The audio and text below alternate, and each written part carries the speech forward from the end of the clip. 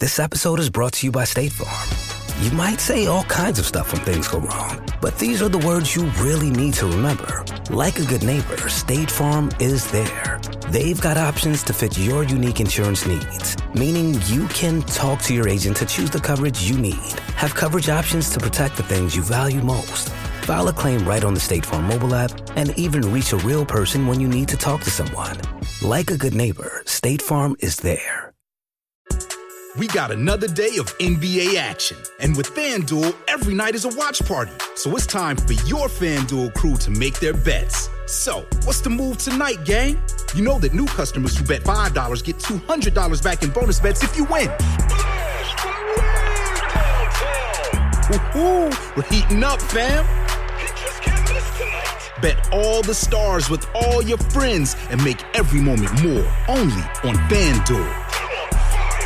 New customers bet $5, get $200 back in bonus bets if you win.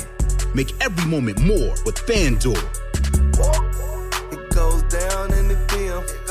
It go down in the DM. 21 plus and present in Virginia. First online real money wager only. $10 first deposit required. Bonus issued is non-withdrawable bonus vest that expires 7 days after receipt. See full terms at FanDuel.com/sportsbook. Gambling problem? Call 1-800-GAMBLER.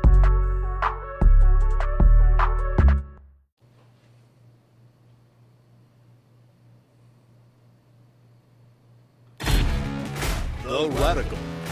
Fundamental principles of freedom, rational self-interest, and individual rights. This is the Yaron Brook Show. All right, everybody, welcome to Yaron Brook Show on this Saturday evening. Hope everybody's having a fantastic weekend. And you ready? You ready for a Yaron Brook Show? Jonathan, thank you. Thanks for the support. Jonathan gets us rolling. We're going to talk about the Inflation Reduction Act today and whether it's going to reduce any inflation. We'll talk about what's in it. We'll talk about its impact on the world. We'll talk about why I'm so passionate about a tax on stock buybacks. And then I saw an article on housing shortages. We've been talking about housing shortages that looked interesting. We'll talk about that a little bit. But mainly we're talking about Inflation Reduction Act. Of course, we also talk about anything you want me to talk about. That's what we have the Super Chat on for you. You can use the Super Chat to ask me a question about anything, really anything. I promise not to get angry with you unless it's appropriate to get angry with you. For those of you who might have been listening to the end of the last show I did, I'll really try in the future to behave myself and ignore people who deserve to be ignored. But anyway, so yes, you can use the Super Chat. We've always got a goal. It's $650. Catherine is here in the chat to try to encourage you to achieve the goal. If you'd like to support the show on a monthly basis, the best way right now to do that is on Patreon. You can go on Patreon. You can choose the level. You can, and then you can. It's just a monthly basis, and you can forget it. And I love it because it's regular. It's scheduled. I know what's coming. I can, Super Chat revenue goes like this. Well, it's go like that. It keeps increasing, but it's generally goes like this. It's hard to predict, but the monthly stuff is great. So those of you who don't listen live, who don't participate in the Super Chat, but even those who do, it would be great to see you become supporters of the show. Help us keep the show going and help maybe grow it. All right. Just a reminder to everybody before we get started that I will be traveling the rest of the month. I'll be leaving on Wednesday, so not sure yet what the schedule is going to be while I travel. But I'm hoping to do as many shows as I can. We'll see. Certainly there'll be a week there where I'm going to be off completely. I'll be off the grid, at least vis-a-vis the show, I think. So, but I'll try to do as many shows as possible leading up to that week to make up for it, so that we keep our pace. We do about 15 to 18 shows a month, sometimes only 12. I don't think we go above 18, but something around there, 12 to 18 shows a month. We'll try to stick to doing that. It's only going to get more difficult once my travel schedule really gears up in mid-September to early December, where it's going to be constantly on the road. We'll have to see. I'll be doing shows from Tokyo, from Seoul, from Sao Paulo, from Buenos Aires, maybe from, I don't know how to pronounce it, the capital of Paraguay, which is nice because I like adding countries I've never been to my list. But it looks like I will be, those of you listening, I will be in Brazil. I will be in Sao Paulo. If you'd like me to come out to one of your cities and you can organize an audience for me in one of your cities, then please let me know. I'd love to go, in particular to Rio, but I'd love to go. I will also be in Buenos Aires. It looks like I'm going to be in Lima. I love Lima. Ooh, restaurants in Lima. Oh, my God, it's going to be so cool. So I'm going to be in Lima and maybe in, I can't pronounce it, the capital of Paraguay, and in Buenos Aires. So hopefully, if you live in any of those cities, you can come to a live talk. That'd be great. If you live somewhere in South America and you'd like me to come and you can organize a talk, let me know and I'll try to Asuncion, something like that. Anyway, any of those places, please come. We'll try to organize a talk. As I said, I will be in Seoul, South Korea. So hopefully, maybe if you guys are out there, we can meet up.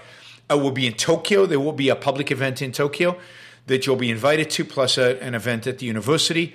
But there will be an event organized by the Ayn Rand Society, I think they call themselves that, in Tokyo, of Japan. So that'll be cool. So hopefully, if I know I have some listeners in Japan and Korea, so hopefully I'll get to meet you guys.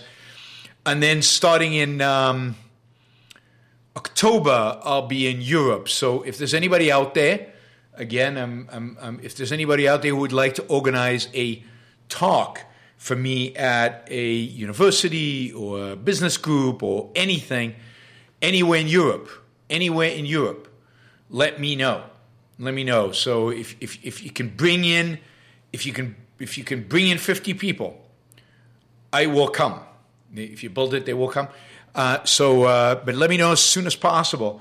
Anywhere in Europe, UK, that'll work then. And then, of course, if you want me to come in the U.S., the Campus Club or Campus or any other kind of group in the U.S., let me know as well. So generally, if you want me to come and speak, let me know. For student groups, usually there's no fee, or there might be travel expenses or something, but it's pretty cheap. For business groups, we can talk about it and negotiate. But let me know what you guys would like, and we will try to make it happen. Particularly Japan, South Korea. Let's hope there's no war around then, and then South America, and then Europe, basically. Anywhere in Europe. Eastern Europe. Probably excluding Russia and Ukraine. Probably anywhere else. I'll probably come. So you can do it.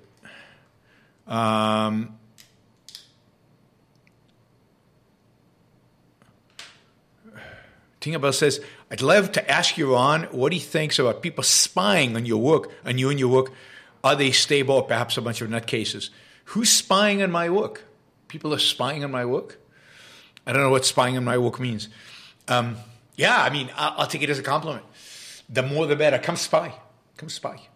Maybe I'll influence some of the spies. Maybe we'll shake them up a little bit. Maybe we'll convert a few of them to reason and egoism. That would be cool. All right. Let's see. What else do we want to say before we jump in? Nothing. Let's jump in on the tax on stock buyback. So here's the story. The Inflation Reduction Act was negotiated by Schumer and Manchin.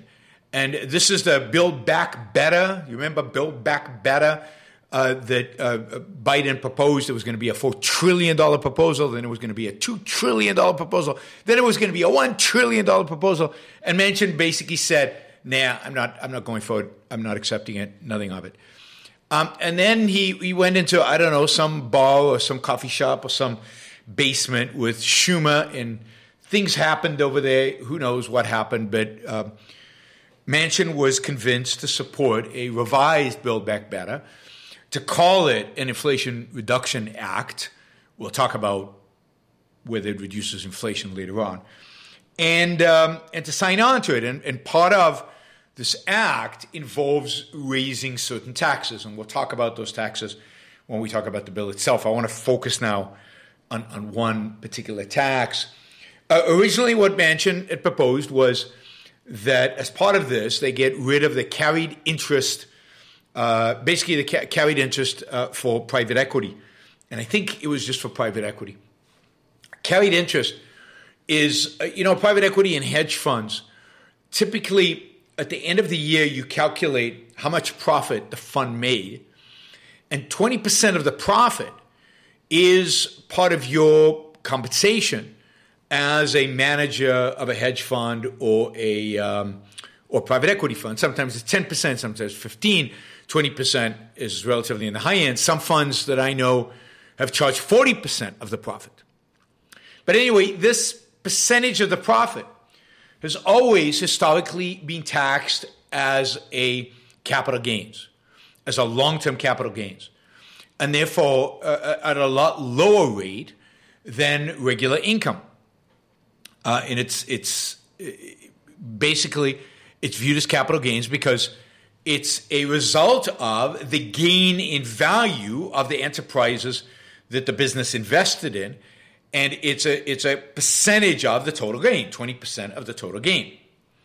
So there's a logic to why it's capital gains. It is capital, after all, and not regular income, and therefore it's taxed as a capital gain. Well, Democrats have hated this for a very long time. Some Republicans as well. I think there was already a shrinking of or limitation on how this is calculated for the purpose of calculating capital gains under the Trump bill from Trump tax bill from 4 years ago, from 2018. So this is not a popular way to tax private equity and hedge funds. Republicans and Democrats generally hate private equity and hedge funds. So this is one they always go after, and Manchin and Schumer included this as a way to raise revenue, because one of the things Manchin insisted is, if you're going to spend money on, quote, climate change, then I insist you raise some money as well, right? That this is not just deficit spending. That was the idea. So they had originally in this bill, they had this idea of getting rid of changing the, and I know this is pretty technical, but it's important, that they had this idea that get rid of the carried interest and tax it as regular income, and they were going to raise, I don't know, $80 billion or $100 billion from this closing, from this difference. But then the only person I know out there, well, except for me and a bunch of economists, the only politician I know who actually likes the carried interest tax rate, the only politician I know is Sinema, the senator from the Democratic senator from Arizona. Sinema loves the carried interest lower tax rate. Now, why does she love it? God knows. But I think primarily because she gets a lot of money from private equity firms. Private equity firms contribute huge amounts of money to a PAC that supports her.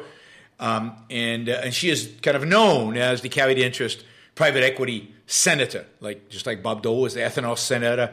Sinema is the carried interest senator. Try saying that fast. Carried interest Sinema senator. Senator Sinema. Senator Sinema. Carried interest Senator Sinema. Say that fast 20 times. Anyway, Democrats, to get this bill passed, they need every single Democratic senator to vote for it. Every single one of them. They can't lose Sinema. So Sinema basically went into a bunker last week in Arizona somewhere and came out of the bunker at some point late last week and said, no, we can't have this increase in taxes on carried interest. That stays. That's not going to change. Instead, how about we tax stock buybacks? So from one kind of little item on a tax bill that nobody gives a damn about to another little item on a tax bill that nobody cares about. But it's all about who's lobbying for whom. And nobody's lobbying against the tax on stock buybacks because there's nobody directly loses, nobody directly gains. There's no special interest group. There's no pressure group out there, specific pressure group that can go, yeah, we're going to fight stock buyback taxes. I mean, there probably is, but they haven't had time to organize yet. So instead of this, we're going to have a stock buyback tax in the Inflation Reduction Act that's going to raise about the equivalent of what they expected to raise with the carried interest. Don't know how high this tax is going to be. All the articles I read, I couldn't find how high it's going to be, when it's going to go into effect, who it's going to affect. But it is definitely a tax that's going to be raised, and a new tax, completely new tax that doesn't exist today on stock buyback. So I thought, and that is a very long introduction, I thought this would be a good opportunity to talk about stock buybacks, because the other thing I read the other day, which was really interesting, was that Apple has just issued a bunch of bonds. In other words, Apple has gone out there and borrowed I can't remember how many, $50 billion. I mean, some astronomical amount of money. They borrowed some astronomical amount of money in the capital markets from bondholders at I think at 5-6%, because Apple can raise money at very low rates because it's a very, quote, safe company. And they're using that money, among other things, to buy back their stock, which is interesting. Now, why would you go into debt to buy back your stock? That seems strange, right? Seems strange. So what is Apple doing? And is Apple still going to do it when now the stock buyback is going to be taxed by the Democrats? It's going to be taxed by Congress. So what are stock buybacks? So think about a company like Apple, or for that matter, any profitable company out there that has stock trading on the exchange, and stock trading on the exchange, and that stock is linked to, obviously, the future profitability of the company. And if the company has a lot of cash because it's very profitable, has a lot of cash on its books, what can it do with that cash? What can it do with that cash? Because shareholders don't like it when companies have a lot of cash on their books. Why don't shareholders like it when companies have a lot of cash in their books? Well, what are they going to? You don't get a lot of interest on the cash. Like the company's generating a profit, a return on equity, a return on asset, but the cash is just sitting there. It's not getting a return. It's getting what do the checking accounts pay these days? Some low interest rate. That's ridiculous. So it's not a very good use of the company's money, just sitting there as cash on the books. So shareholders want the company to do something with that cash. Now, what are the possibilities of what the company could do? Well, the company could invest the money. But what kind of investments are going to make shareholders happy? What kind of investments are going to make shareholders happy? Well, the kind of investments that generate a significant return. A return that is greater or equal to, like, what kind of the stock returns. So the investment that the company makes has to be what we call a net positive value. Net present value, right? In present value terms, it has to be positive. Once we look at all the investment, money in, and all the money coming out, all the profits coming back, and we discount it to today, it has to be profitable. So that's one thing the company could do with the money. Oh, by the way, there's another reason why shareholders don't like companies to have a lot of stock on their books. One is it just sits there and it doesn't gain a return. What's the second one? Anybody know what the second one is? Curious if you know what the other reason is. That shareholders don't want companies to sit on a lot of cash in their bank account. Because companies with a lot of cash in their bank accounts can get lazy and cocky and wasteful. There's no urgency to being efficient. There's no urgency to being profitable. There's no urgency to maximize shareholder wealth because they have a lot of cash. If they have a bad year, they can use some of the cash, no problem. Right? Whereas if you don't have cash on the books, now if you have a bad year, you have to go to capital markets and ask for capital. You have to do something about it, or maybe you have to trim expenses. You have to change the kind of maybe operations. You have to find ways to make the business profitable so that you can survive. So companies get big, lazy, sluggish, uncompetitive when they have a lot of cash on the books. And they don't suffer when they do badly quite as fast, quite as well. Okay, so that's two reasons. And one way in which to get rid of that cash, invest it in projects, in businesses that can generate cash, generate profit for the business, for the underlying corporation, for the shareholders. Second thing you can do with the cash, you can give it to shareholders. You can give it to shareholders. It's theirs. It's money you don't need right now. Let's say you don't have any good investments. You can just give it to shareholders. Now, how do you give it to shareholders? Well, there are two ways of giving it to shareholders. One is you can give it to them through dividends. You can pay them a dividend. And most corporations pay dividends. You can increase the dividend. Or you can have a one-time dividend and give them the cash. The problem with the dividend is that dividends are taxed like regular income. So shareholders don't particularly want you to pay them a dividend because the tax rate is pretty high. But there's another way you can give it to shareholders. You can buy back their stock. You can buy back their stock. Now, if you buy back their stock, they pay and they make a profit because you bought the stock at a higher price. They make a profit, they pay capital gains on that stock. That capital gains is taxed at a lower rate. So stock buybacks are a way of companies to deliver the cash to shareholders and allow them to take on a lower tax rate. A lower tax rate, right? Now note that capital gains taxes and dividend taxes are a form of double taxation. Because remember that the corporation gets taxed and then it takes its after-tax dollars and hands out the dividends or the stock buyback, and then it's taxed again at the individual level. So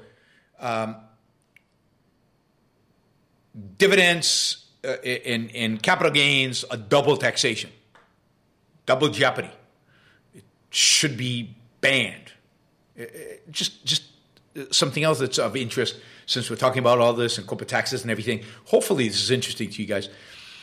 Corporations don't pay taxes, and businesses don't pay tax. Corporations don't pay taxes on the interest payments they make on the debt that they take. So, for example, if I want to fund a project as a business, it's cheaper for me to borrow money than to raise money in the stock market. Because the interest I pay on the borrowed money is not taxed. You deduct it from earnings, so you don't pay corporate taxes on it. But the dividends I pay are taxed at the corporate level and in the individual level. The interest gets taxed only at the individual level. So, by the way, that's a way to make sure that businesses are over leveraged. They have too much debt. So one way to guarantee that businesses will have too much debt is to do what I just described, which is exactly what's going on in America today. Right? Now, we're going to triple tax, 3 taxes, stock buybacks. We're going to tax them at the level, we're going to tax the income at the level of the corporate tax. We're going to tax the capital gains at the level of the individual when they sell their stock. And we're going to tax the transaction. So what our Democratic senators are saying to us, what Democrats more broadly are saying to us is, we don't want businesses to give shareholders their money back. We don't want businesses to give the money to the people who actually own the business, right? There's a good quote. Let me see here's the quote from Schumer, right? There's Chuck Schumer. He says, "I hate stock buybacks. Everybody hates stock buybacks. I think they're one of the most self-serving things that corporate America does. Companies instead should be investing in worker training, research, modernizing equipment, and other activities." Now, should companies always be investing in worker training, research, modernizing equipment, and other activities? Not if they have negative economic value. If they have a negative economic value, they shouldn't be investing in those things. And if a corporation can't find good investments for their money, they should return the money to shareholders. It's theirs. And it's not self-serving for the managers, for the, quote, corporation, whatever the hell that is. It is self-serving for shareholders, but it's their corporation. It's private property.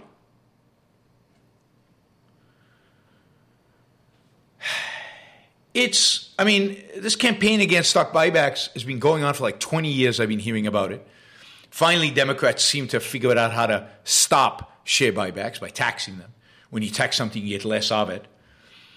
But from an economics perspective, from a purely economics perspective, this is insanity.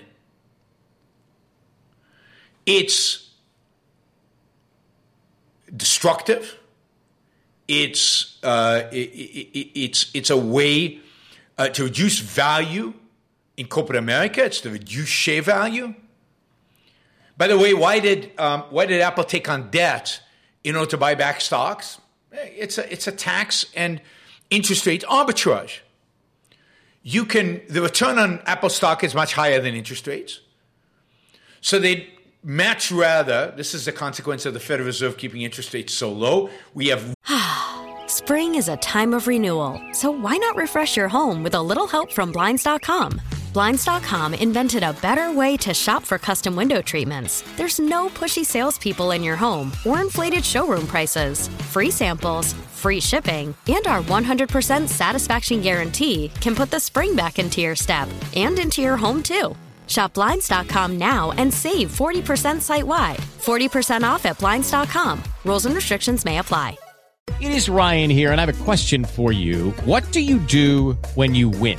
Like, are you a fist pumper, a woohooer, a hand clapper, a high fiver? I kind of like the high five, but if you want to hone in on those winning moves, check out Chumba Casino. At ChumbaCasino.com, choose from hundreds of social casino-style games for your chance to redeem serious cash prizes. There are new game releases weekly, plus free daily bonuses, so don't wait. Start having the most fun ever at ChumbaCasino.com. No purchase necessary. VGW. Void where prohibited by law. See terms and conditions. 18+. Real negative interest rates in the United States right now. Borrow money at negative interest rates. Give them, give the money to shareholders. The interest you pay on the debt that you took is tax deductible. So that negative interest rate is even lower, negative real interest rate, right? Given inflation is at 9%, you're paying 7%. That's a negative 2% real interest rate. And if you then can deduct from taxes, it's even lower than that. That's a beautiful thing. I would do that all day long. I would do that all day long. If I could increase my mortgage right now at the interest rate that I got it at, 3 3/4, now I can't deduct the mortgage interest in Puerto Rico, but if you're in the United States, you have fixed rate mortgage for 30 years at, 3-4%, and you can increase that loan. Of course you should increase that loan. Because as inflation speeds up, the nominal value of your home goes up.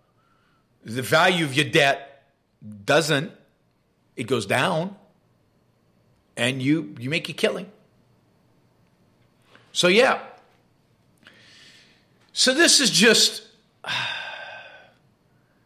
this is the kind of tax that's infuriating.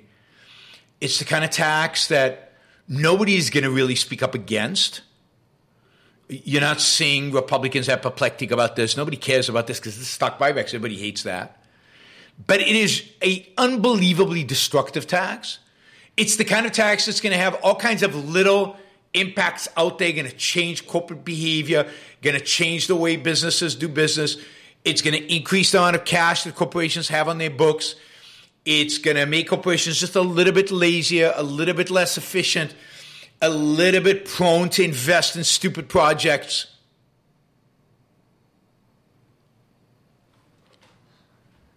And it's not something anybody's going to rush to get rid of. It's one of those things that once they get instituted is going to be with us forever. And super destructive, completely stealth. Nobody out there cares. So Sinema changed it from carried interest to this. I mean, carried interest would have been a disaster as well. Would have hurt the private equity industry, which is an incredibly important industry. But again, nobody would have cared about that. Again, as I said, the Trump bill from 2018 already started to shrink the carried interest. So it truly is one of these little tweaks they make to tax code that ultimately is going to have profound impacts down the road. And this is the kind of analysis you won't hear in anybody else's show. All right. Think about it this way. What this is a tax on capital. A tax on capital, when you tax capital, what do you get? You get less of it. A tax on stock buybacks is a tax on capital, means less capital, which ultimately, long-term, means less investment, less good investments, and a complete disaster.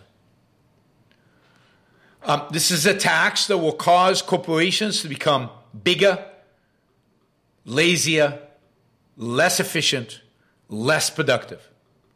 Makes it harder for them to shrink. How do they get rid of all the cash? They can give it as dividends, or they can do the stock buyback, but that has very negative tax consequences on shareholders. So it just means the corporations are going to invest it on stupid stuff and grow it. And look, what I'm saying about stock buybacks, I mean, I don't think he'll admit it, but even Paul Krugman knows this. I mean, everybody knows this. This is not Austrian economics. This is not some sophisticated theory. This is like standard finance 101.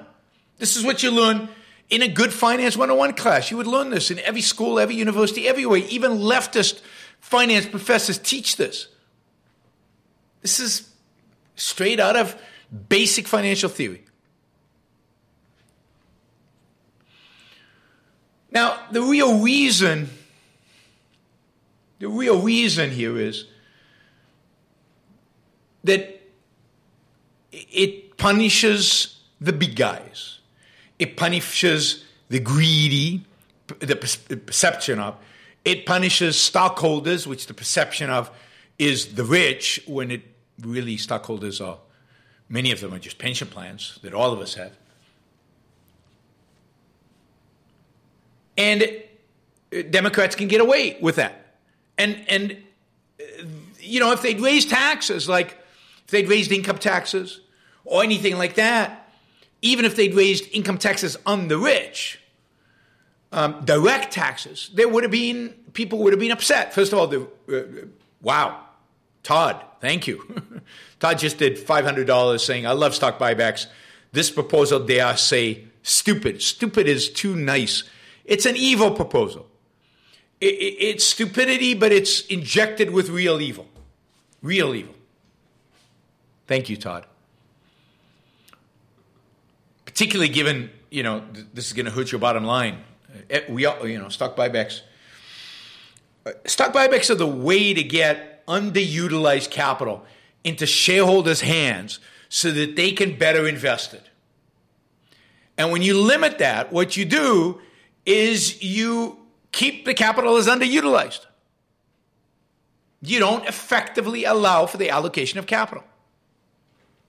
And that's what, and the left has been attacking stock buybacks for so long, so often, and it's just part of the culture. Everybody seems to hate stock buybacks. I mean, on the news, we hear it, again, people like Tucker Carlson. Oh my God. Tucker Carlson hates stock buybacks. He thinks stock buybacks are the devil's scheme to destroy the country. So nobody's going to care about this. Everybody's going to love it. Nobody's going to make a big deal out of it. So it's an easy tax for them. Sinema gets her supporters, her crony supporters, to give her the thumbs up, and nobody is going to be offended by this one. I'll have to find a good Tucker Carlson clip to show you, because I know some of you don't believe me, about stock buybacks. Because I know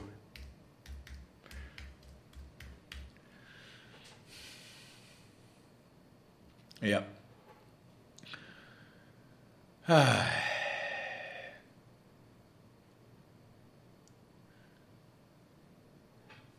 right, what do we want here?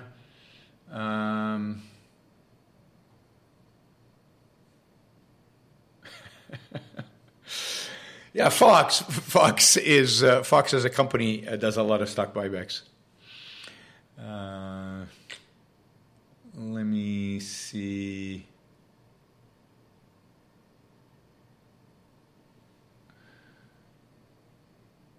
All right, almost all the financial commentators are making fun of this because it's ridiculous.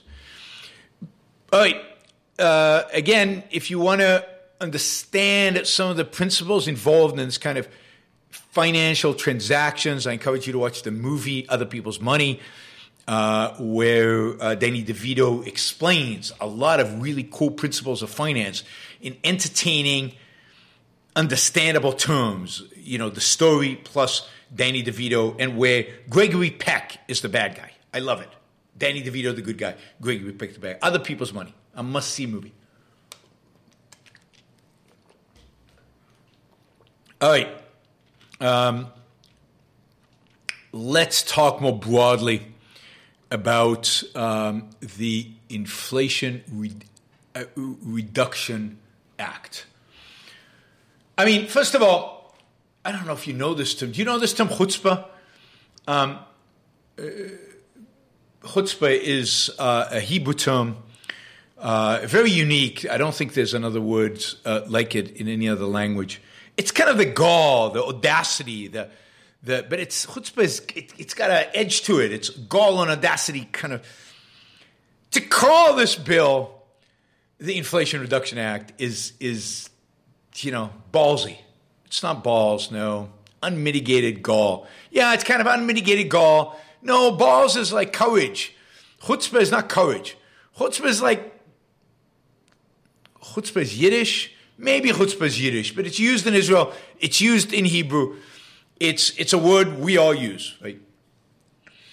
And it takes a lot of gall to call this bill the Inflation Reduction Act.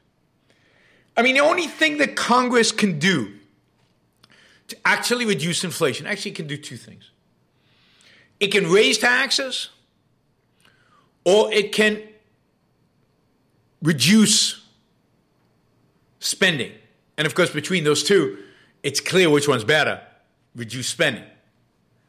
Because raising taxes, yes, it takes money out of the economy, and if the government doesn't spend that money, then that money is gone, and that's good to fight inflation. But it also reduces economic activity. So it reduces supply. So while it reduces demand, it also ultimately reduces supply. So it's not clear what it does. But if you take out money on the spending side, you stop spending, and you convince the market that you're serious about paying off the debt, that would actually have a profound impact on reducing inflation. So why are they calling this the Inflation Reduction Act? Well, because they've got this little gimmick in there. Where on the one hand, they're raising taxes, and then they're using some of that to, quote, buy back some debt, right? To reduce the deficit. $300 billion in this bill is going to go to reducing the deficit. The deficit last year was around $2 trillion. And they are going to spend $300 million, right? $300 million to reduce the deficit. I think this is over 10 years, so it's just a joke. It's pathetic and it's ridiculous. And the idea is this: they're reducing the deficit, and this should reduce inflation expectations, reduce the amount of government money that's going out there into the world, and therefore reduce inflation. But they're ignoring the fact that at the same time they're also spending another $400 billion on all this other stuff. So all it is a shell game. But it allows Mnuchin to go out there and say, no, this isn't just a spending bill. This is a deficit reduction bill. Which, again, is a blatant, unmitigated lie. By the way, this whole situation we're in is 100% the consequence of the fact that the Republicans lost the Senate. I mean, the real tragedy of the 2020 election was that the Republicans couldn't win a single Senate seat from the state of Georgia. There were two available, and they couldn't win one in Georgia. Let me say that again. They couldn't win one Senate seat in Georgia, and Democrats got... With Lucky Land Slots, you can get lucky just about anywhere. Dearly beloved, we are gathered here today to... Has anyone seen the bride and groom? Sorry, we're here. We were getting lucky in the limo and we lost track of time. No, Lucky Land Casino, with cash prizes that add up quicker than a guest registry. In that case, I pronounce you lucky. Play for free at LuckyLandSlots.com. Daily bonuses are waiting. No purchase necessary. Void where prohibited by law. 18+. Terms and conditions apply. See website for details. Hello, it is Ryan, and we could all use an extra bright spot in our day, couldn't we? Just to make up for things like sitting in traffic, doing the dishes, counting your steps, all the mundane stuff. That is why I'm such a big fan of Chumba Casino. Chumba Casino has all your favorite social casino-style games that you can play for free anytime, anywhere with daily bonuses. That should brighten your day a little. Actually, a lot. So sign up now at ChumbaCasino.com. That's ChumbaCasino.com. No purchase necessary. VGW. Void where prohibited by law. See terms and conditions. 18+. Both of them. That's why we're in this mess. One Senate seat. And the Democrats couldn't do any of this. So if you want to blame anybody for this nuttiness that the Democrats are going to inflict on us, it's Trump, who managed, uniquely talented, managed through his unique talent not only to lose the House in 2018, not only to lose the presidency in 2020, but to lose both Senate seats in Georgia. I mean, that is a hell of a loser. Hell of a loser.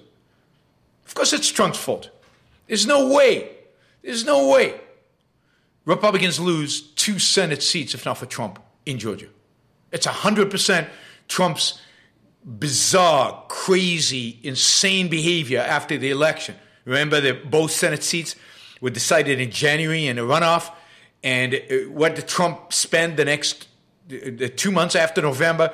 He spent them fighting with Georgia election officials about he didn't lose Georgia, he won Georgia, election fraud, and he spent that instead of helping the 2 Republicans win those seats. Both Republicans should have won those seats. We should have a 52 to 48 Senate right now. And the only reason we don't is because of Trump's ridiculous, absurd, and ultimately for Republicans and for the country, suicidal behavior after the election in November. And that's why he lost Georgia. He could easily win Georgia. And indeed, the only reason Trump lost Georgia to Biden is because it was Trump. Any other Republican would have beaten Biden in Georgia. There's just no question about it. All right. So Inflation Reduction Act, it's a scam. It's a shell game. There's no real reduction here. There's a lot of new spending. Here's one little aspect of this bill, which again has changed recently, just changed in an important way. So one of the things the Democrats wanted to do was they wanted to use this bill to reduce the cost of drugs for Americans. And the way they were going to do that was to have Medicare as a totality buy drugs from drug companies and negotiate drug prices as a group with the drug companies. Now, that would basically allow Medicare to squeeze the drug companies, to squeeze any last profit out of the drug companies, and to basically sell to Medicare drugs at a very low price, maybe as low as Canada or as low as Europe, because, again, they have group bargaining power as well. Now, what would happen then? Drug companies still have to make money. They still have to make money for research and development. They still have to have a profit so they can fund themselves and keep themselves going. And they still need a return on capital. Otherwise, no capital will be invested in drug companies. So drug companies, if the price on Medicare, on drugs on Medicare is going to go down, then drug companies are going to raise prices on the rest of us. On those of us who are not in Medicare, on private insurance, our drug prices were going to go up. Now, Democrats realize this. They know this is what has to happen. This is basic economics. So what they had in the bill was, again, forcing drug companies to pay to get a lower price when they sell to Medicare, but then a prohibition on drug companies raising the prices for private insurance. In other words, completely squeezing drug companies for all the profits that they have. And by the way, drug companies are not more profitable than other companies out there. So it's not like drug companies are, super profitable. They're just averagely profitable, and they're not going to be very profitable at all, if at all, after this. So Medicare is going to negotiate. That's already been done. But what's turned out is, for a variety of reasons that have to do with Senate rules and what can pass the Senate, what can't pass the Senate at a 51 to 49 or 50-50, 51 to 50 vote versus, so this is reconciliation, what can be counted as reconciliation. So in reconciliation, you can't basically filibuster, so you can get around the ability of the Republicans to filibuster in the Senate. But this cap, the banning of insurance companies of drug companies to raise the prices of the drugs for private uses for private insurance companies, that was deemed illegitimate to include in the bill. So now what we have in this bill that everybody's excited about, Mnuchin and all these guys, is Medicare is going to squeeze the drug companies, and the drug companies are going to raise our prices. So expect insurance costs to go up, drug costs to go up, maybe co-pays on drugs to go up. But generally, all of us who are not in Medicare or not in Medicaid are going to pay higher prices for drugs one way or another. This is in the United States. Now note that the United States private healthcare system, to the extent that it exists, already subsidizes research and development of drugs for the entire world, where drug companies make almost no profit in Europe, in Canada, in other places. And note also, so there's a massive subsidy that American consumer, us, are paying in order to subsidize Europe, Canada, and the rest of the world. On top of that, Medicare, by its nature, is a massive redistribution of wealth from young and healthy people to old and sick people. You pay into it, and it goes out as Medicare. We all pay a Medicare tax, and it's a high tax, and it all goes out to people when they're sick. But what you're not told is for every dollar you put into Medicare, on average, you will take out 4. So it's not just the money you pay for Medicare that goes out. It's 4 times that. It's much of the taxes that you pay, and over time, a ever-growing percentage of your taxes that you pay go to pay for Medicare. So the young and the healthy are dramatically, in a massive way that nobody talks about, subsidizing the old and the sick. And now, with this bill the Democrats just passed, the young and the healthy, or the young and the sick, the young and the sick, and the young and the healthy are going to be subsidizing the old. Anybody who's on Medicare is now going to be subsidized by people who are not on Medicare. I mean, this bill, just this one bill, is catastrophic when it comes to drug pricing, unless you're old and sick. And then, the government is paying for your drugs, and the government will pay less for your drugs. You don't care anyway. But if you're young, your health care costs just went up significantly. All right, some more things about the Inflation Reduction Act. There's so much to say about this. God, we've already gone almost an hour.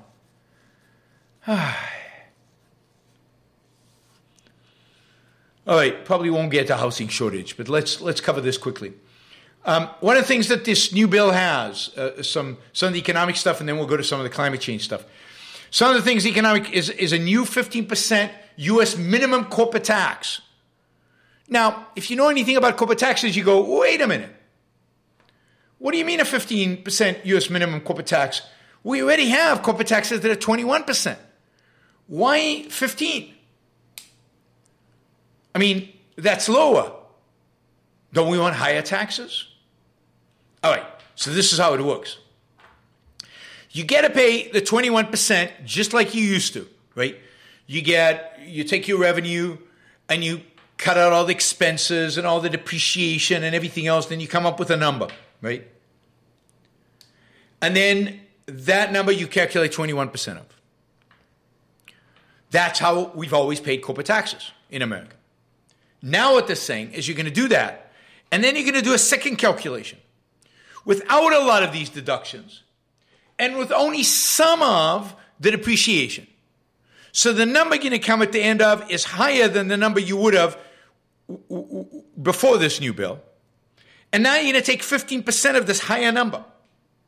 So you'll have 21% of one number and 15% of another number, and you're going to the government is going to pick the higher among those two, and that's your tax bill.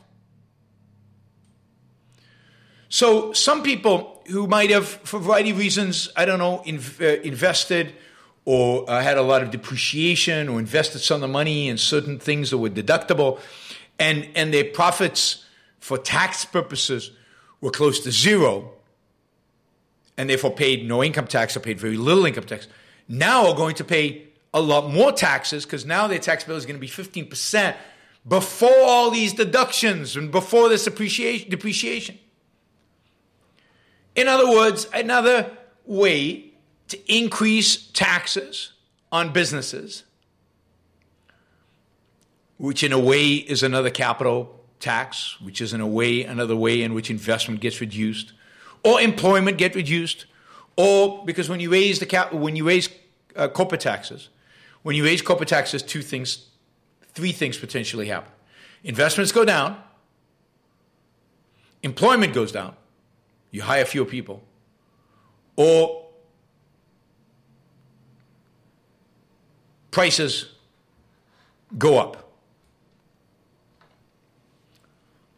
That's always what happens.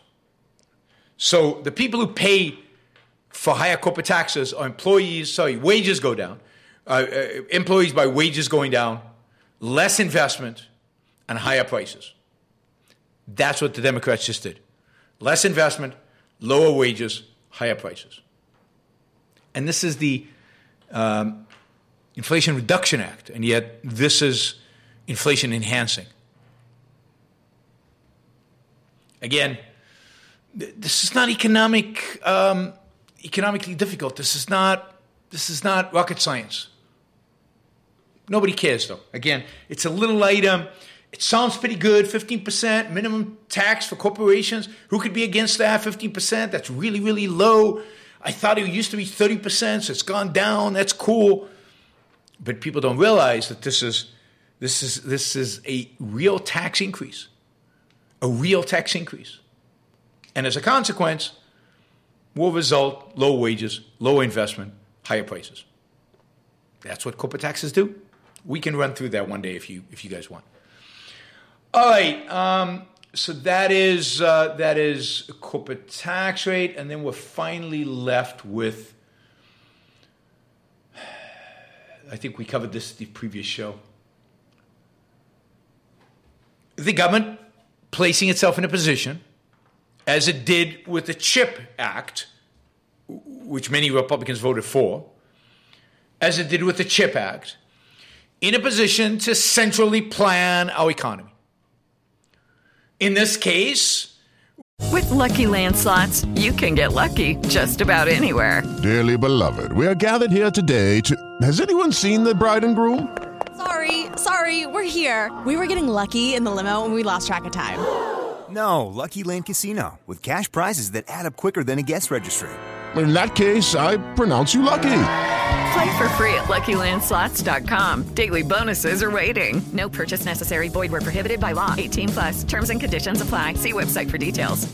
Hello, it is Ryan, and I was on a flight the other day playing one of my favorite social spin slot games on ChumbaCasino.com. I looked over at the person sitting next to me, and you know what they were doing?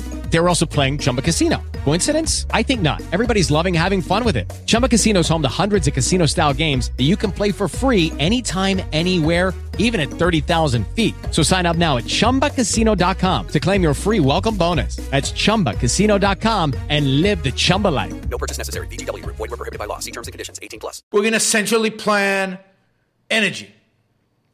We're going to give tax credits to the people we like. We're going to penalize the people we don't. We're going to increase the cost of methane or tax on methane. And we're going to go out there and figure out who's producing more methane or who's releasing more methane into the atmosphere. Methane is a byproduct of drilling for natural gas. So this is a penalty on drilling for natural gas, probably the cleanest energy source we have today in abundance in America. This is going to subsidize a bunch of electric cars and all kinds of electric fueling stations and all kinds of nonsense. By the way, it will only provide you with a tax credit on your electric car if the battery in the car is made with parts that have all been produced in the United States or a country with a special treaty with the United States. In other words, not China. Now, the fact is that almost all batteries are produced in China. Now, that's going to change because you won't get the tax credit if it's produced in China, so this will all move to some other place. So they'll play the game of moving the chips around. But that was Mnuchin, who cares more about penalizing China than he does about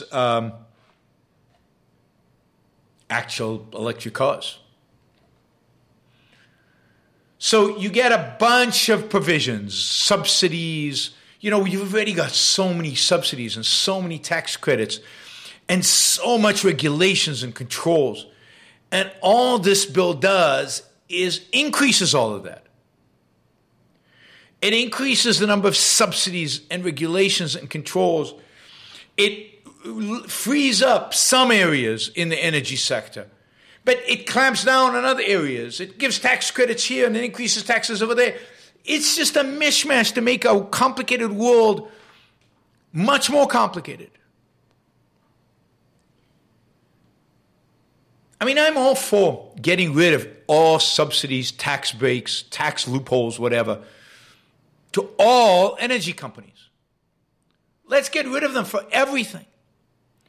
For oil and gas, and for solar and wind, and for nuclear. And then we should get rid of a bunch of regulations around nuclear. Let's truly have competitive energy markets. That's how you'll lower energy. And if what the left is telling us is true, I hear this all the time. People are telling me this. Oh no, solar now is as cheap as gas. Solar is super cheap. Now, it turns out that instead of being dependent on Saudi Arabia and Russia and OPEC for oil, we'll be dependent on China for solar panels. But that's okay. We can move production elsewhere. But solar panels are so cheap.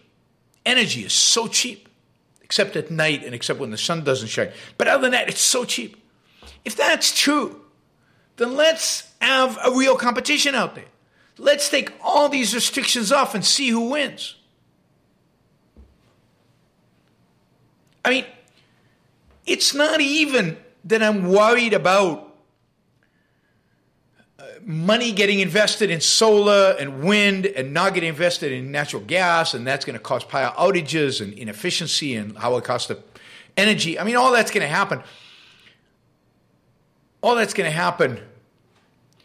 But the fact is that all these regulations and subsidies and controls and tax credits and all these so distort the allocation of capital, so distort what we spend our money on. We don't even know what's expensive and what's not. We don't know the true prices of things because everything is distorted and perverted by, again, subsidies, tax credits, regulations, and taxes. Don't forget taxes, right? And taxes on some things, but on others. We just talked a bunch about all that. Those things are subtle. You don't always realize the exact effect they're going to have, but they are things that destroy economic progress, destroy economic growth. If you want economic growth, what you want is simple rules by which producers and consumers, but primarily producers, are governed. You want simple so that capital can be allocated to its more productive use, not after taxes and after I've manipulated and after I got my tax credit and after I appeased this regulation. No, just I want to allocate my capital to where I'm going to get the highest return on it. And I should be completely, taxes assume it's going to be taxed. But taxes should be simple, straightforward, Now we have a 21% rate and we have a 15% rate, and we have to qualify for this or qualify for that. Then we have tax credits and we have depreciation, and some depreciation is fast and some depreciation is slow, and some is on real estate and some is on this, and this is treated that way and that's treated that way. And you have to have a PhD in accounting to even know what your tax liability is. That in and of itself is economically destructive. Have a higher rate, but simple, flat. Would be a massive improvement. And the same with energy. Even if you want to penalize fossil fuels, okay, put just a tax, like a 5% tax on the use of fossil fuels, one across the board. Get rid of the regulations, get rid of the restrictions, get rid of the tax credits, get rid of all the little gimmicky things and all the manipulated things and just, you don't like fossil fuels, fine, tax it. If you tax something, you get less of it. But then everything can adjust. People know what it costs. They can reallocate capital appropriately. And you just figure it out. But when you hide, when you deceive, when you create these multiple taxes, nobody knows what the hell is going on. And nobody cares. All you're doing is providing jobs for accountants and lawyers and IRS agents. By the way, the Inflation Reduction Act is adding $80 billion to the IRS to enhance its ability to bring in revenue. I mean, can you believe these people? They're going to spend $80 billion. $80 billion to get more IRS agents, to buy better computers, so they can track what we do even better. I mean, this is true insanity. Again. And what's anybody going to do about it? Nothing. This bill will pass probably within a couple of weeks.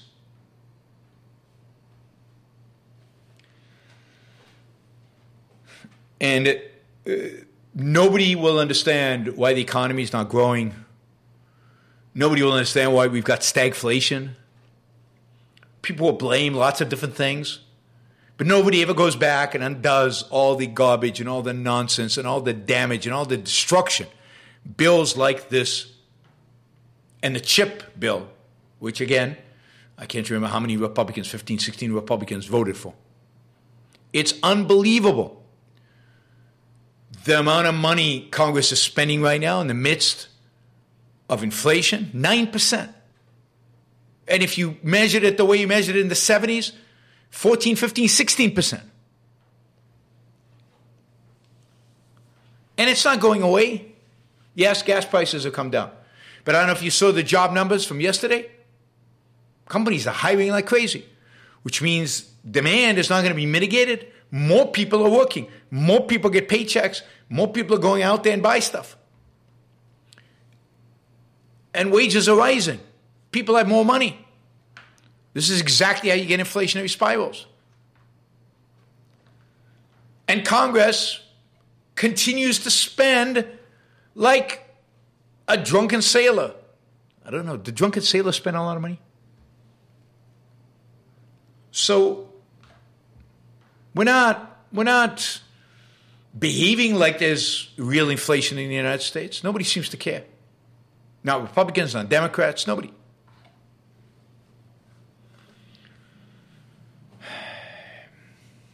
Anyway, it's a real mess, and again, this is the kind of bill that's going to have lasting, long-term, horrible consequences. And notice that the left is super excited about this bill. They'd given up on Build Back Better because they thought they'd never get it passed. But what this bill is the largest expenditure we have ever seen on things like solar and on different tax credits and subsidies and all the things the left loves when it comes to solar and wind and penalizing fossil fuels. So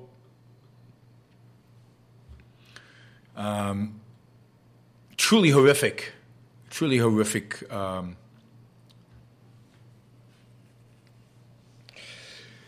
Horrific consequences. Standard of living. Just all of our standard of living. All right. So that's what I have to say about the Inflation Reduction Act. I won't talk about housing shortages now. I've talked about them in the past. I'll talk about them next time, but so we will get to them. All right. So let's look at some of the super chats.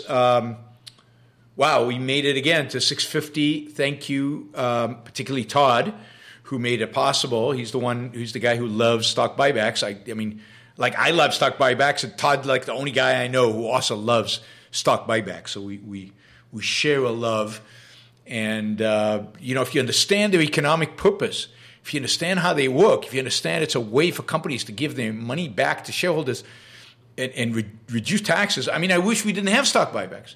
But the way to get rid of stock buybacks is to make the dividend tax zero. If the dividend tax was zero, then we wouldn't have stock buybacks, don't need stock buybacks, and everything would be great. And it would eliminate a double taxation. So I propose that we make dividend tax zero, capital gains taxes zero. Then you can ban stock buybacks. It doesn't matter. Right? It doesn't matter because you can pay it all as a dividend.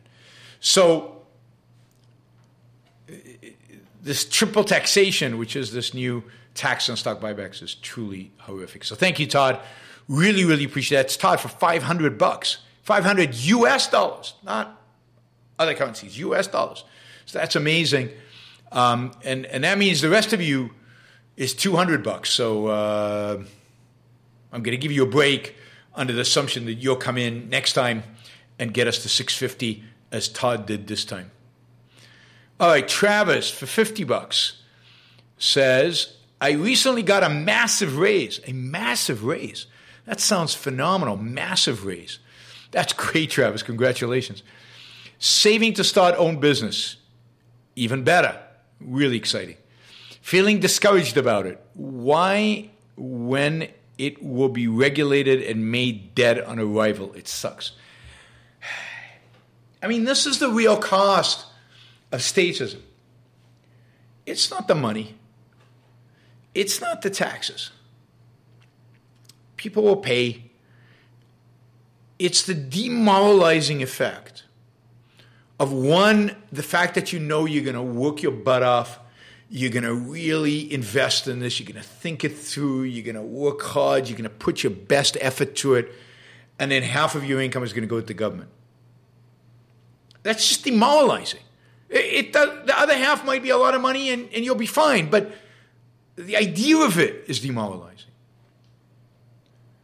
And then add to that, which I think is much worse than the money, is the regulation. The fact that you don't know once you start this business and get it going, will the government allow you?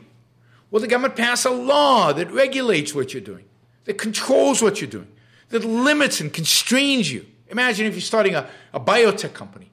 You don't know what the FDA is going to do. Even if you figure out how to solve the problem of aging, will they approve the drug? There's evidence they won't.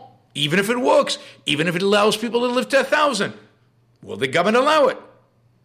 You're now like a serf in feudalism, where you literally have to ask permission. Oh, please, oh master, can I live a little longer, please? Will you let me? FDA is not necessary. The FDA is a travesty. If the FDA is necessary, then all government regulations are necessary. Then the whole scheme of the Democrats is necessary. Then there's no capitalism if the FDA is necessary. Once the FDA is necessary, capitalism is impossible. And the FAA is necessary, and the SEC is necessary. Everything is necessary. So yeah, I get it, Travis, and it does suck. And I hope it doesn't drain you from motivation, because starting your own business is something you should definitely try and do in spite of these bastards, in spite of the fact that you're going to have to work even harder, struggle even more than you actually should.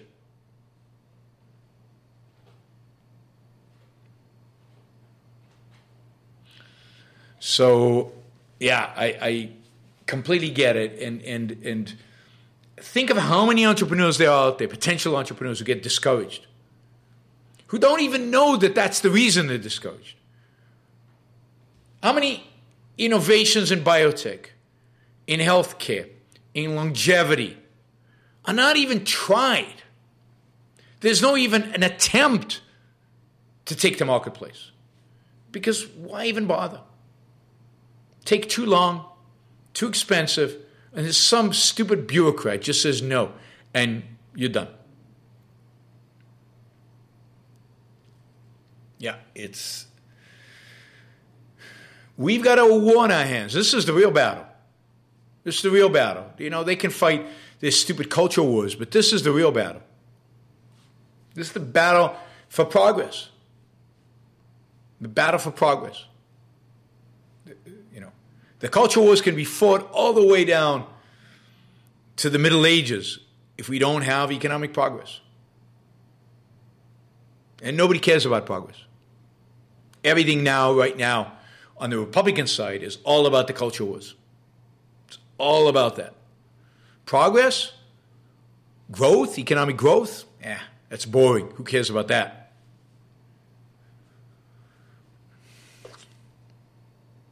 Oh, by the way, since we're talking about negative news, did you guys, since I gave you the good news about Kansas, did you see what Indiana just did? And again, this is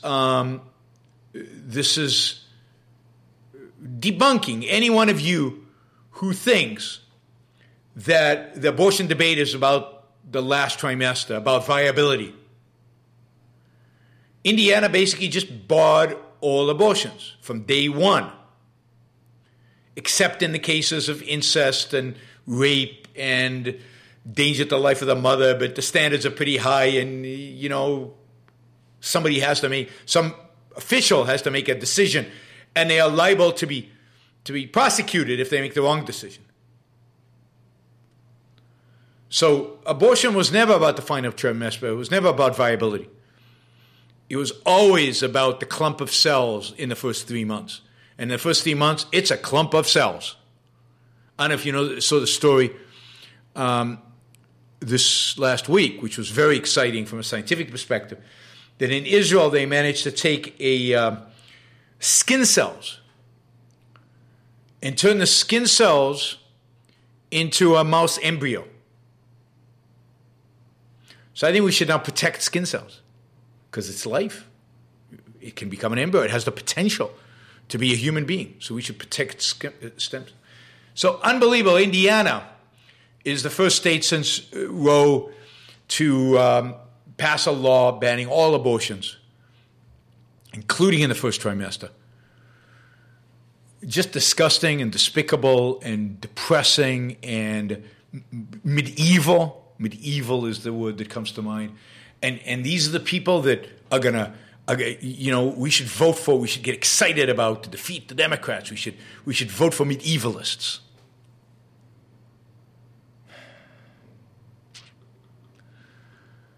All right. More questions. Iran. Ties. Never. All YBS thumbnails. Wear tie. What gives? The show is Gene was... I have no idea what that meant. None of that. What did that mean? Other than I don't want to wear a tie, and you guys, some of you want me to wear a tie. Not wearing a tie. The show with Gene was great. She was awesome. Watch twice. Thanks. I'm really glad you enjoyed it. That's great. And notice this interesting fact. You enjoyed it in spite of the fact that I didn't wear a tie. I don't know how that happened. All right. Thank you, can't pronounce. Annex. We'll call you Annex. All right. Stephen Porter. We should really get to $1,000 today.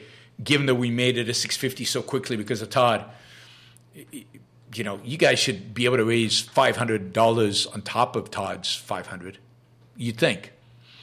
Anyway, Stephen, any idea how much the Biden administration will spend by 2024? Like by 5 trillion, 10 trillion, 20 trillion. I don't know. I mean, Biden, I don't have the numbers, but yeah, I mean, it's going to be a lot. It's not going to be that much more than Trump spent in his 4 years, given all the stuff that he did during COVID, and of course, he was spending all that money before COVID. I mean, and I think that once Republicans gain the House, it looks like right now, I would predict that the Republicans don't win the Senate, primarily because they've nominated a bunch of losers who I don't think can beat the Democrats. But I think they will win the House. Once they win the House, they will clamp down on spending. So, you know, Republicans are very good. Republicans are very good when they're in opposition. So, they will stop the Biden administration from spending. So these two bills are the last bills that Biden is going to get through that involve spending a lot of money. That's it. Everything else, I think, is actually going to cut spending. I think Republicans will force him to cut spending in the last 2 years of administration. That's what happened with Obama.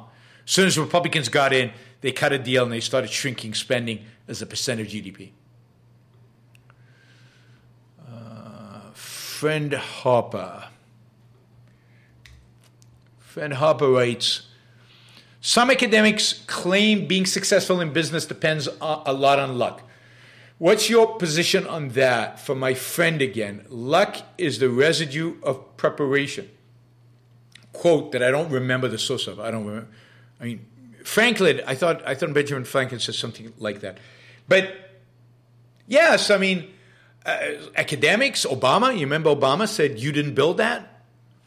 It's very common within academia, within psychology, within philosophy even, John Rawls certainly believed this, within politics, to believe that what happens to you is a consequence of things you have no control over.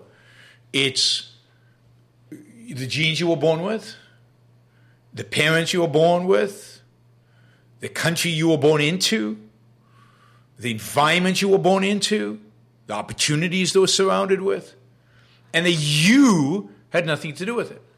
You did nothing. Indeed, how many people out there in the world, particularly among intellectuals, actually believe in free will? And if you don't believe in free will, you did not build that. Your genes did or whatever. You're just an automaton. You're just a robot. So what moral desert is there? There can't be moral desert if there's no free will. So, of course, you want to call it luck. Luck has something to do with it. Yeah, you were born in America, not born in Tahiti, right? Or Iran. But that is silly. The whole bringing that up is stupid. Because the fact is that you were born where you were born, with the genes that you have, into the family that you have. And now the fundamental question is, what you going to do about it? Now, it's true. It's ridiculous to blame somebody who's born in Iran or North Korea or Cuba for not succeeding in life. Well, yeah, all right. But if you're not born in one of those places, then you have amazing opportunities in life to make something of yourself. But you have to do it. So, given the metaphysical context, your genes, the environment in which you were born, the country in which you were born, the century in which you were born. Those are metaphysical. There's no judgment there. It's not like you can say it's unjust that somebody was born in North Korea.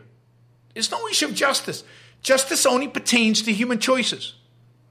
And since no human choice was involved, particularly if you ban abortion, then there's no injustice. It just is. Now the question is, given this metaphysical context, what do you do with it? What have you done with what you have? And that requires free will. That requires you to mobilize the resources that you have to make your life the best life that it can be. And that's what morality is about.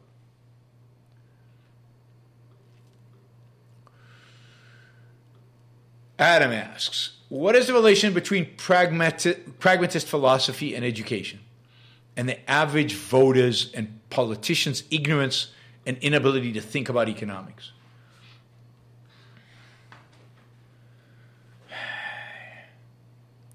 So, the pragmatists are a school of philosophy, American school of philosophy, William James and John Dewey and several others, late 19th century, early 20th century. And pragmatism is the idea that there are no principles. There is no long-term. There is no absolute truth. With Lucky Land Slots, you can get lucky just about anywhere. Dearly beloved, we are gathered here today to... Has anyone seen the bride and groom? Sorry, we're here. We were getting lucky in the limo and we lost track of time. No, Lucky Land Casino, with cash prizes that add up quicker than a guest registry. In that case, I pronounce you lucky. Play for free at LuckyLandSlots.com. Daily bonuses are waiting. No purchase necessary. Void where prohibited by law. 18+. Terms and conditions apply. See website for details. With the Lucky Land Slots, you can get lucky just about anywhere. This is your captain speaking. We've got clear runway and the weather's fine, but we're just going to circle up here a while and get lucky. No, nothing like that. It's just these cash prizes add up quick. So I suggest you sit back, keep your tray table upright, and start getting lucky. Play for free at LuckyLandSlots.com. Are you feeling lucky? No purchase necessary. Void where prohibited by law. 18+ terms and conditions apply. See website for details. There's no point in planning the long term because there's no way to know what's going to happen in the long term. It's a complete skepticism. And therefore, what you have to do is, in a sense, what you can get away with. What will work in the moment? What will work? Alexander Dugin, in that interview that I showed you bits of, praises the pragmatists and calls them the true American philosophy. Not the Founding Fathers. They were men of the Enlightenment and therefore a false philosophy.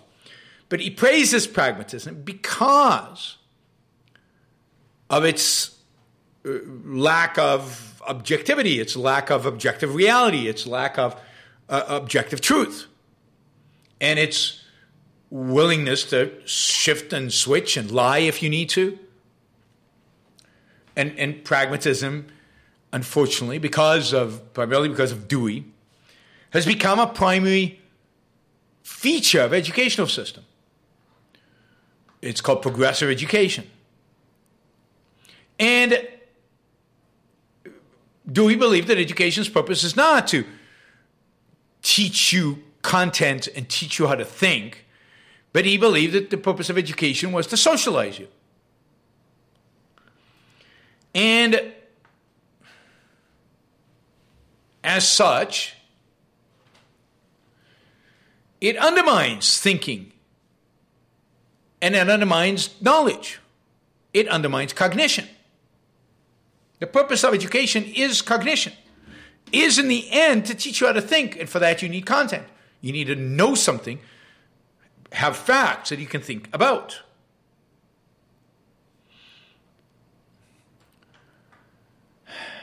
So when you don't teach people how to think, when you don't give them facts, when you socialize them, when you teach them that everything's relative, then what you get is the kind of unthinking electorate that we have today and unthinking politicians that we have today. And you have complete pragmatists who satisfy localized emotions and localized special interest groups. Now, look, politicians have always been corruptible and corrupt in so many ways.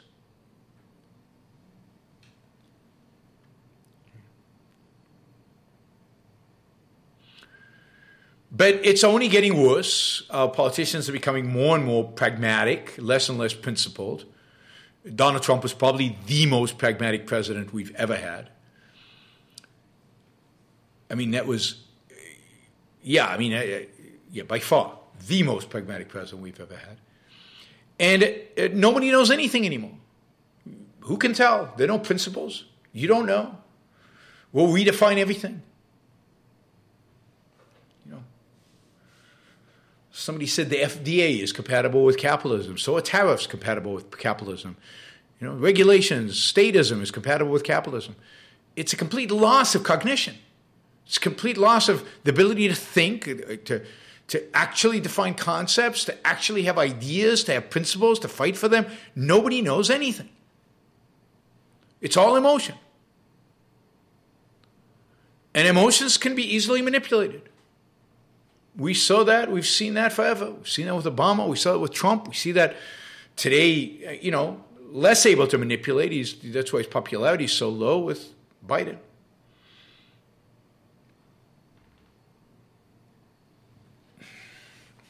The FDA is needed for things like the opioid epidemic. What's needed for the opioid epidemic is to legalize drugs. Oh, did you see Trump today? That's kind of funny. Trump today, I think it was today, I saw the speech he was giving. And he was hailing Singapore. Hailing Singapore. Why is Singapore a wonderful place? Well, because they take no shit. Because in Singapore, they have a death penalty for drug dealers. And we are weak. We're so weak with drug dealers. In Singapore, they have a death penalty for them. Strong leaders. Strong leaders. Let's put a death penalty on drug dealers and maybe life imprisonment for drug use. That'll show them. That'll show them. Oh, God. Oh, God. The only rational, consistent with freedom and individual rights policy with regard to drugs is to legalize them 100%, drive the cartels out of business by making them so cheap that you don't have to kill for them. Crime plummets. Drug use goes up. So what?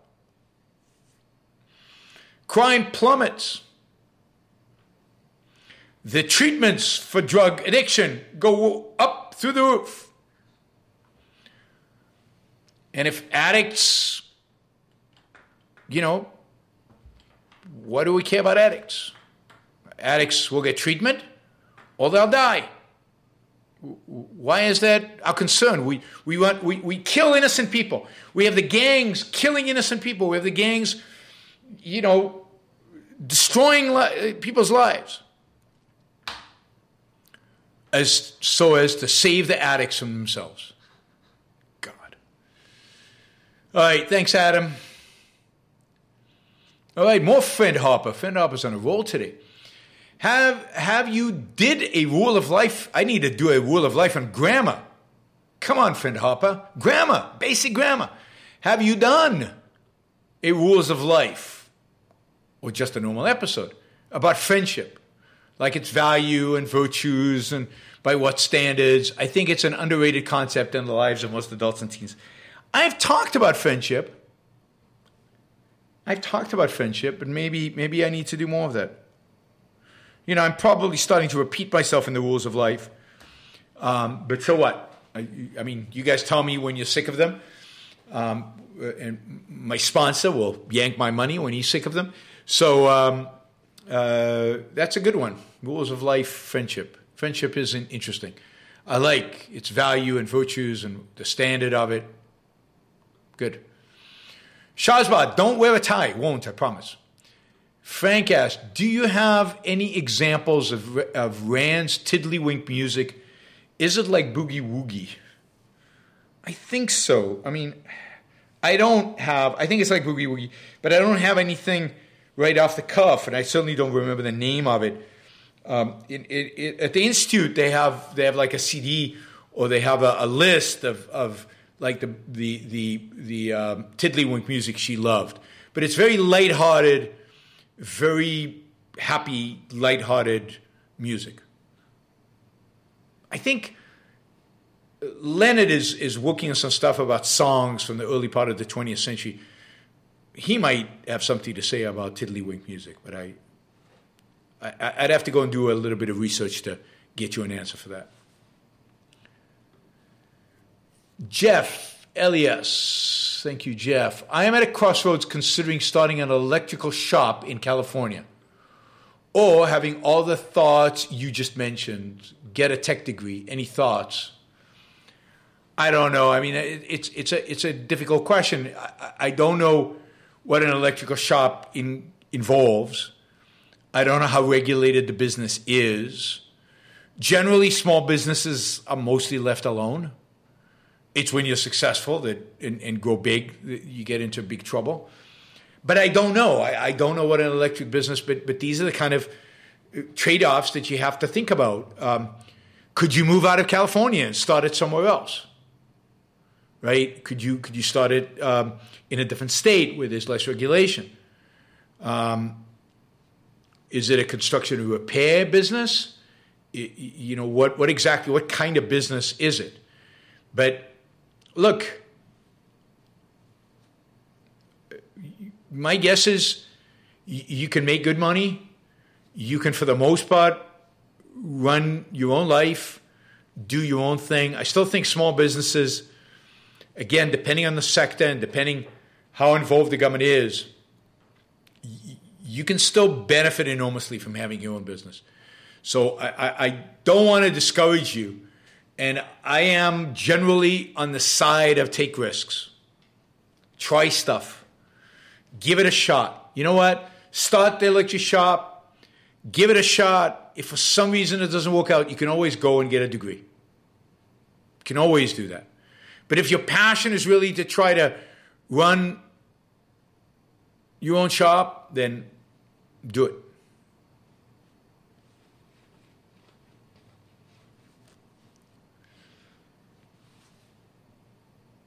All right.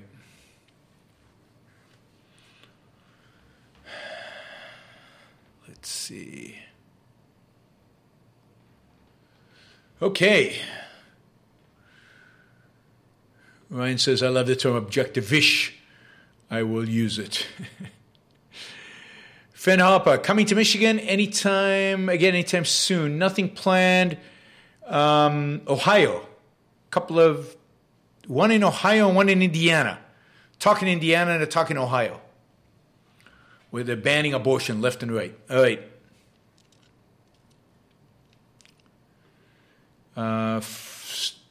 Stefan Burns. Hillsdale has a new econ course about Arthur Laffer, and his Laffer curve. What are your thoughts on him? I never heard of this guy. Oh, Arthur Laffer is an important economist of the last 30 years. He was very influential with the Reagan administration.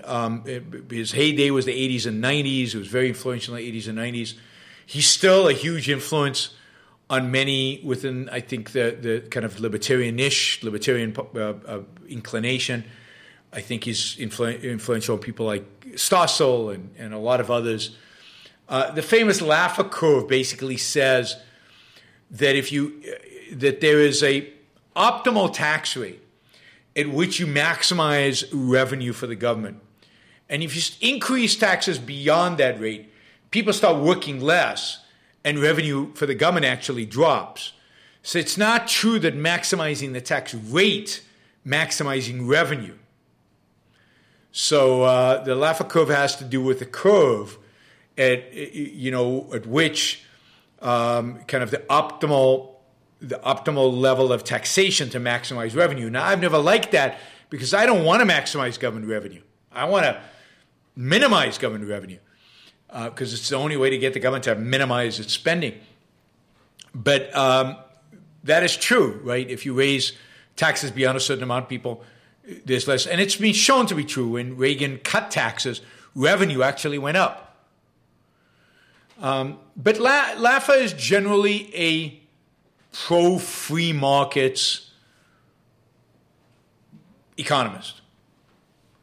And he's called the supply sider, which I think is also important. Recognizing, Keynes focuses on demand.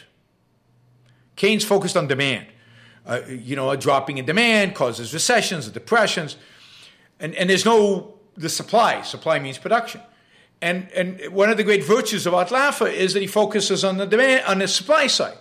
Well, what happens to the production of goods? What happens to the amount of goods? What happens to the quality of goods? It's not just about demand. It's about demand and supply. And actually, supply is more important because supply is where we produce the stuff. And without production, there is no consumption. So he's an important economist over the last, 40, 50 years. Daniel says, is it legitimate to be able to sue for tens of millions of dollars for a wacko conspiracy theorist making up things about school shooting? I don't like Alex. It's just the amount of money seems absurd. Well, the lawsuit was for $4 million. And it was, it was a defamation lawsuit. He was basically defamed and the parents. I mean, what he did was horrible. This is Alex Jones. And they sued him for $4 million. And then there is a penalty because, he did this knowing that he was lying. He didn't do this out of innocence. So there's penalty. Now, I don't know if an objective legal system you would have caps on penalties or maybe not have a penalty at all, only have the damages. But the penalties are there to make sure that people behave, that people don't do this again. So $40 million is what the penalty is. So he's going to have to pay over close to $50 million total, I think, for it. Is that a big amount for somebody like Alex Jones? Probably not. He's probably worth a lot more than that. Is that a big amount given what he did to the lives of these parents? Probably not. Given the kind of lawsuits and the numbers that we penalize corporations all the time for nothing. So I don't know. I despise Alex Jones. I don't like him. I despise Alex Jones. I think he's real scum. If a lie of his and him perpetuating a lie that really hurt people who lost their kids, if that drives him out of business. Now, I don't know if the numbers are legitimate or not. You'd have to think about it. He's worse than a clown. He's an evil little... Ugh. No, I would never debate Alex Jones. I don't debate people whose profession it is to lie. What are you debating? You're debating nothing. You're debating a zero. Never debate Alex Jones. That's ridiculous. So, yeah, I mean, I think the $4 million award was the right award, and then you have to think about should you allow penalties for defamation lawsuits? And if we do, since we do, I don't see why you wouldn't in this case. And if you don't, then we'd have to have a real reason why we don't have penalties and what the role of penalties is in lawsuits and things like that.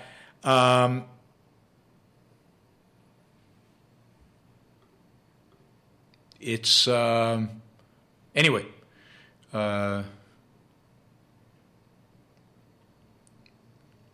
Yeah, Daniel says, thanks, I despise him too. Sorry for the lack of emphasis.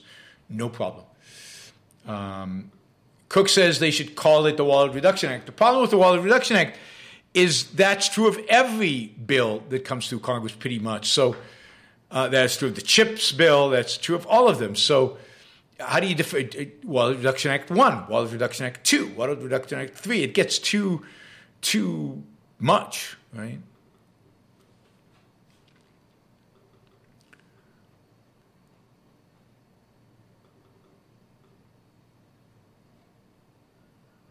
All right. Yeah, I won't have any. I wouldn't have anything to do with somebody like Alex Jones. Let's see. Michael says, I have a ton of unrelated questions. Do you want me to hold off until tomorrow? Yeah, given that we're already an hour, 40 minutes in, Michael, let's just do it tomorrow. Appreciate that. Thank you. Michael asks anyway, do you respect Dick Cheney for tearing into Trump? You know, I don't respect Dick Cheney, but I like the fact that he tore into Trump. And I think you need courage these days if you're a Republican to tear into Trump, so I'll give him that. So my estimate of him went up a little bit. But he's also, remember, his daughter's under attack by Trump. But I resent Dick Cheney for his neoconservative. Well, he's not really a neoconservative, but I resent him from what he did under Bush, for his behavior and his guiding of foreign policy under Bush. Now, some people are upset because I smugly dismissed Alex Jones. How can you not smugly dismiss Alex Jones? How can you take Alex Jones seriously? How can you like him in anything that he does? I mean, this goes back to what I got angry with about last time. Because he hates the left. Yay! We're going to embrace every, horrible, just disgusting, lying, awful human being. We're going to hug him. We're going to embrace him. We're going to make him our ally because he hates the left. And yes, some people out there like Alex Jones because they're nihilists. They have elements of nihilism. They like to see things smashed. And Alex Jones goes out there and smashes stuff.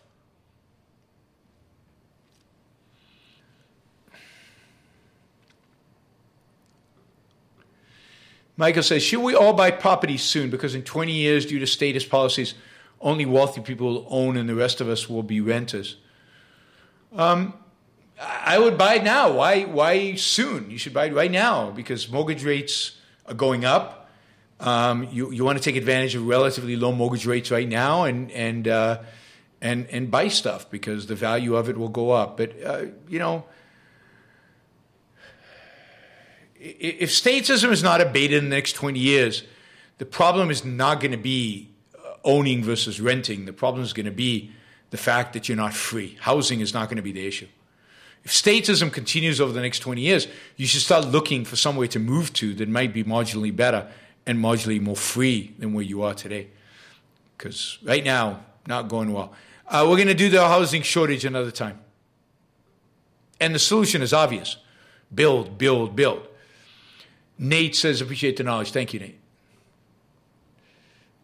Sorry about the housing that I'm only going to talk about it next time. It's just already an hour and 45 minutes in. Stefan, thank you. Really appreciate it. Michael asks, Marx said capitalism was a system of exploitation, but altruism has to be the most successful tool for exploitation in human history. Everything they say is the opposite of reality. Well, but what do you mean by exploitation? You have a very screwed up perspective on exploitation because you think of it in individualistic terms.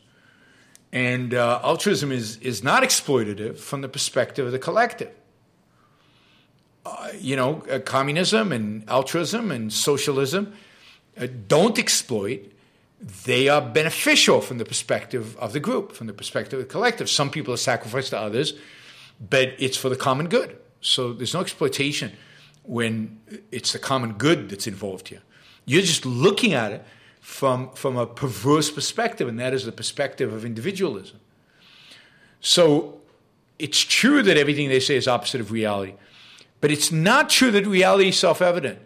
It's not true that what we think is, why don't they get it? It's just so simple. It's right here. It's not And it goes against all the philosophy that's been taught for at least 2,000 years. Mr. Muffin. Do you believe socialism is inevitable once the world is generating enough money for every individual? No. I don't think you're going to get socialism. I mean, what do you mean by socialism? Is a welfare... first of all, nothing's inevitable. Nothing is inevitable. We have free will. There are a variety of different options of what can happen, and socialism is not and never has been inevitable. But if you mean by socialism, communism, a real drive towards equality, that is not going to happen. If you mean by socialism redistribution of wealth, yeah, of course. It happens today. It's already there today, the welfare state, and it's only going to increase. But that's not inevitable. That's just highly likely. Highly likely because of the ideas that we have. Highly likely because of altruism. But I think we're much more likely to land up and to move towards fascism and towards authoritarianism, not in the name of egalitarianism, but in the name of something else. I don't think, as I've said many times, that egalitarianism, taken seriously as the left does, is a winning strategy, is a governing strategy, is a winning strategy for governing. I just don't think it can dominate. I don't think it will. On that positive note, we're going to get fascism, not socialism. God, it's terrible. Paul says, Tiddlywink music examples, Canadian Keepers and Amina. There is a course appreciating Ayn Rand's Tiddlywink music by Christy Boakman. And there's also Mike Berliner played some Tiddlywink music at an Ocon in the past. So there is information out there about Tiddlywink music. You can do a little research. You can probably find it. I am just not an expert on Rand's biography and on Tiddlywink music. Certainly not a biography. All right. Don't forget to like the show before you leave. Give it a thumbs up. It helps with the algorithms. It helps with YouTube. It really is a big help to the show. So before you leave, don't forget to give a thumbs up. We've had many more than 100 people on the show, listen to the show. Many of you have not yet given it a thumbs up. So just like the show before you leave. That's one. Second, if you want to support the show and you're not listening live, or even if you are listening live, the best way to do it is to do it as a monthly contributor on Subscribestar, or on Patreon, or on Locals, on my website, JohanBrookShow.com/support, although right now the website is not the way it should be, so not my preferred method for today.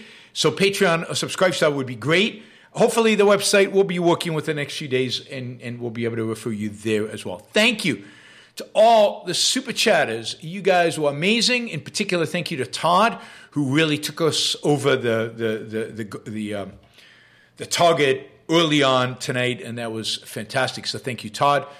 Thank you to everybody listening. Don't forget to share. Don't forget to like. Don't forget to let people know about the Yaron Brook Show. Let's get subscribers up.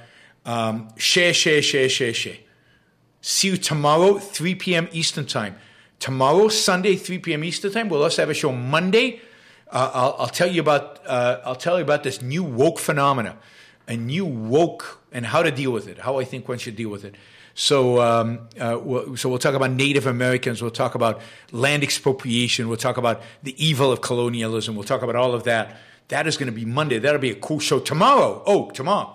You gotta show up tomorrow. Tomorrow's everything you want to know about ESG, and we're afraid to ask. So tomorrow we're going to talk about socially responsible corporations, about ESG, about stakeholder theory, about all of those things, and why they are so destructive, and why they are so popular. So that is going to be tomorrow, 3 p.m. East Coast time. Thank you, Paul. My home is indeed amazing. Thanks, guys, and I worked hard to make it so. Talk to you all tomorrow. Bye.